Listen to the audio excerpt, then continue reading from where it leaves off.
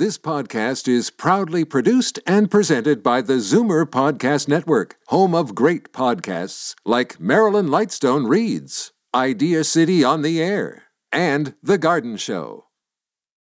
You're listening to the Zoomer Week in Review, brought to you by CARP, bringing you vital information to boost your health, your finances, and your rights. Find out more at carp.ca.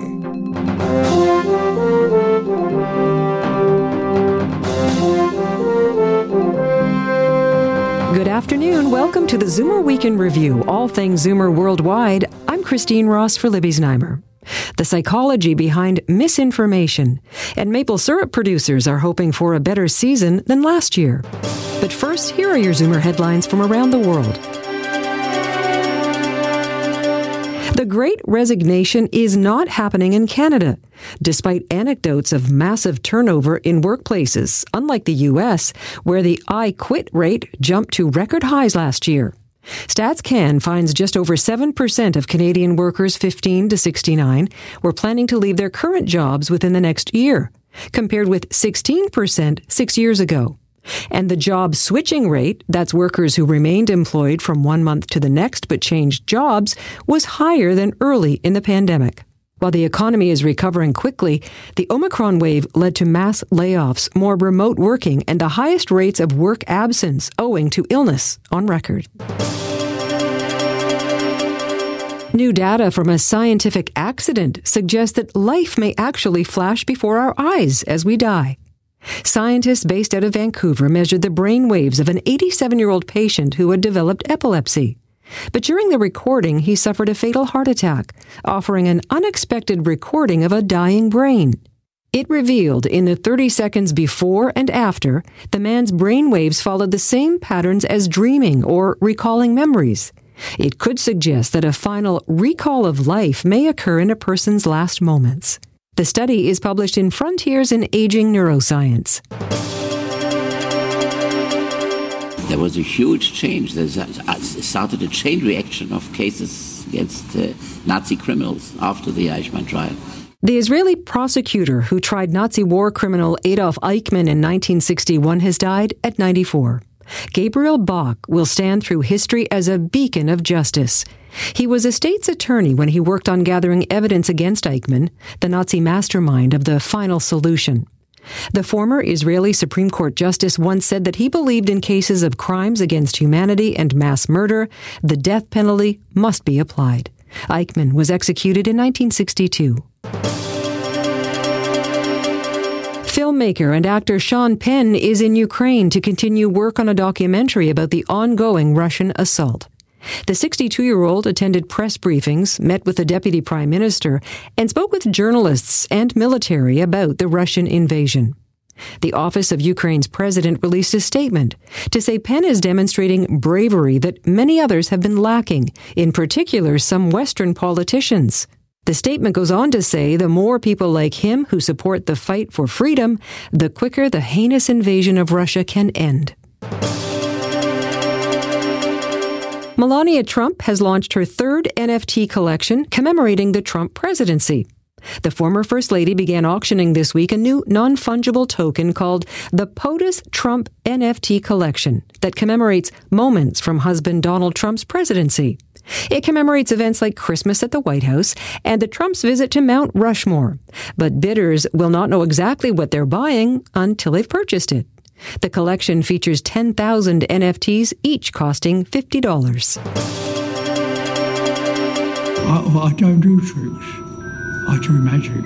102-year-old British magician Henry Lewis has entertained audiences around the world, including Canada, for over 3 decades.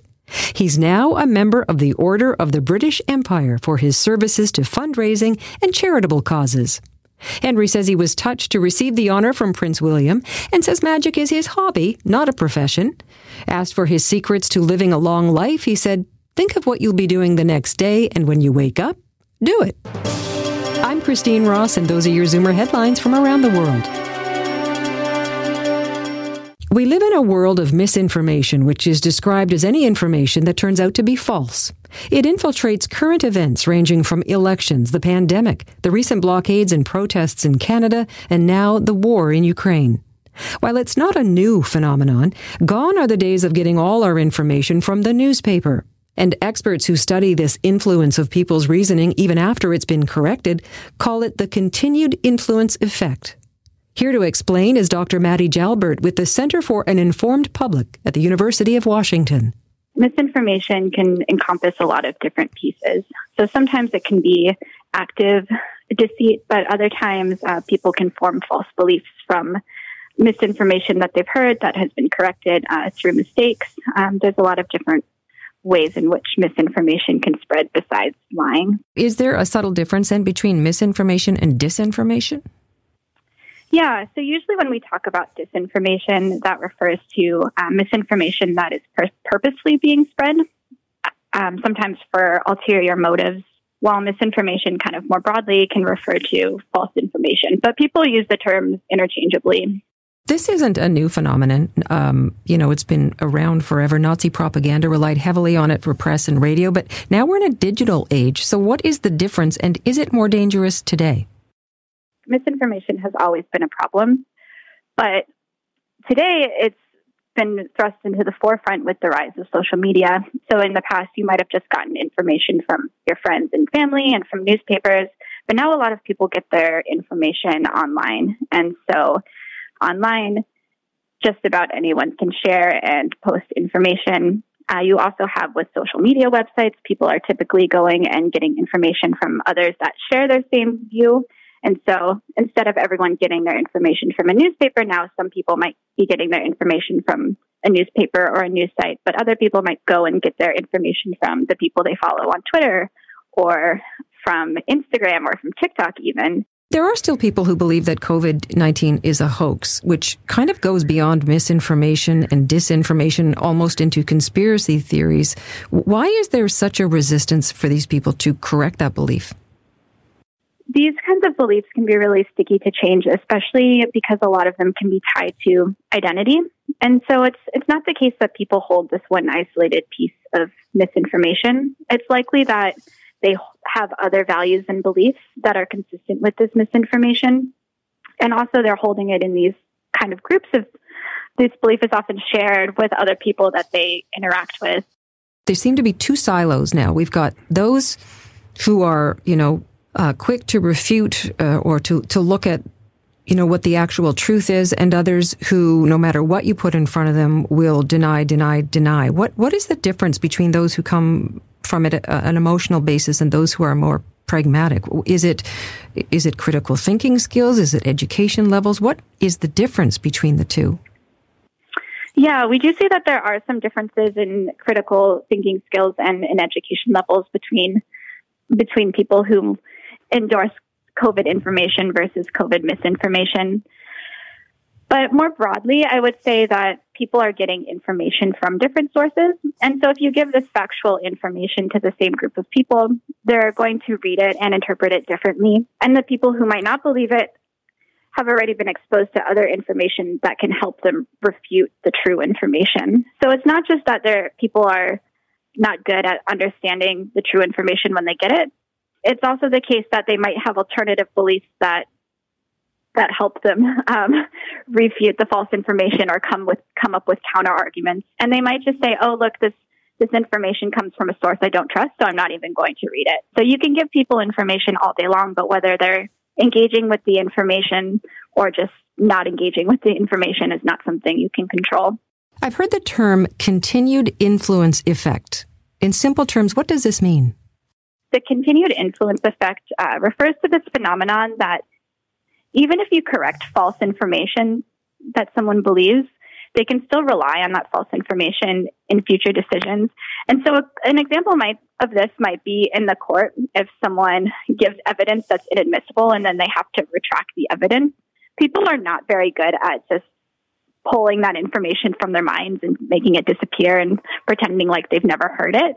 But the same thing can be said for misinformation, that once someone's learned something like, say, the link between vaccines and autism, and then it's retracted and you're explained, "Oh, this is why this is not correct," you might still in the future be influenced by having learned that and believe, say, that vaccines are more dangerous or have the potential to cause autism, even if that's been corrected.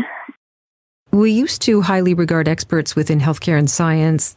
Those people are now being admonished openly by some people who don't have a science degree, rely on their social media connections, even if it's wrong. Journalists are being called fake news. Of course, that was all started by Donald Trump. This goes beyond questioning things into more hostile territory. Why is there this erosion of trust? So if you think about the myth that's still so common that vaccines cause autism, that's been refuted. It was based on a study that was immediately retracted for not being done properly. But that belief persists. And some of these things, if you, for example, have talked to a parent who said that their child developed autism after the vaccine, or you see these specific examples, those things can be really sticky and really hard to correct for. Is there anything else you want to add?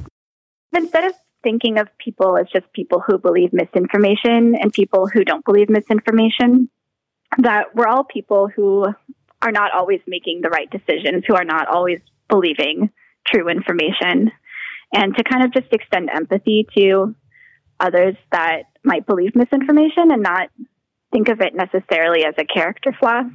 That was Maddy Jalbert, postdoctoral scholar at the University of Washington. I'm Christine Ross, and this is the Zoomer Week in Review. Coming up, what starts out sappy but ends up sweet? Maple syrup. More on what producers expect in this year's spring crop. You're listening to the Zoomer Week in Review, brought to you by CARP, where you can meet like-minded people fighting for a new vision of aging. Find out more at carp.ca.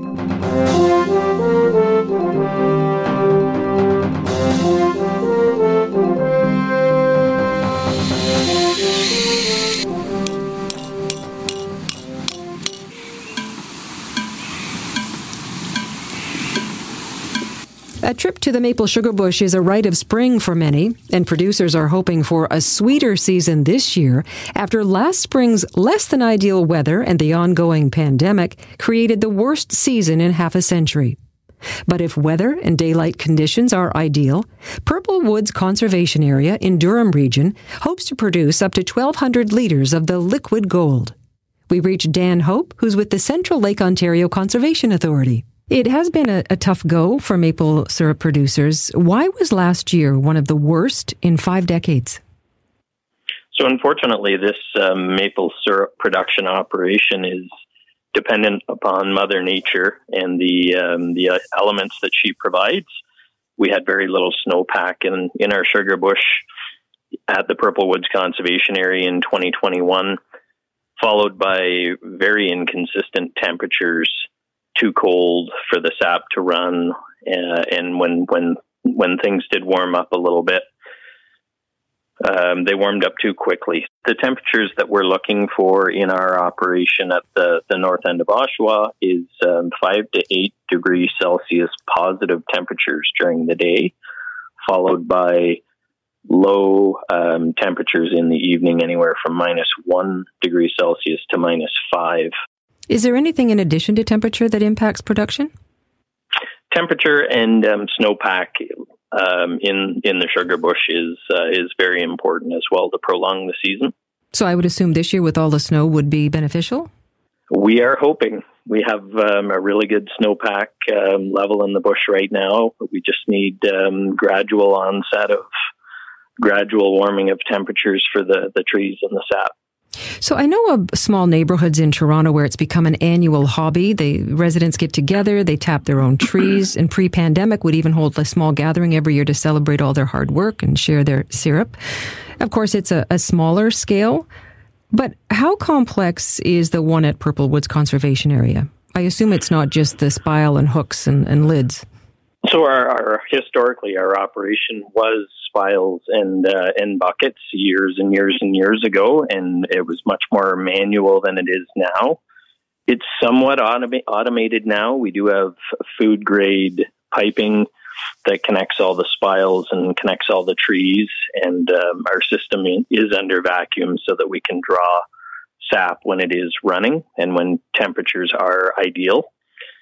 So we have come a long ways, and we certainly have modernized a lot of our equipment to improve the quality of the sap. improve the quality of the syrup. And how much do you produce on a typical good year? So in a good year, between 1,000 litres and 1,200 litres in a really good year. Last year, we produced just under 800 litres, so we were down approximately 30%.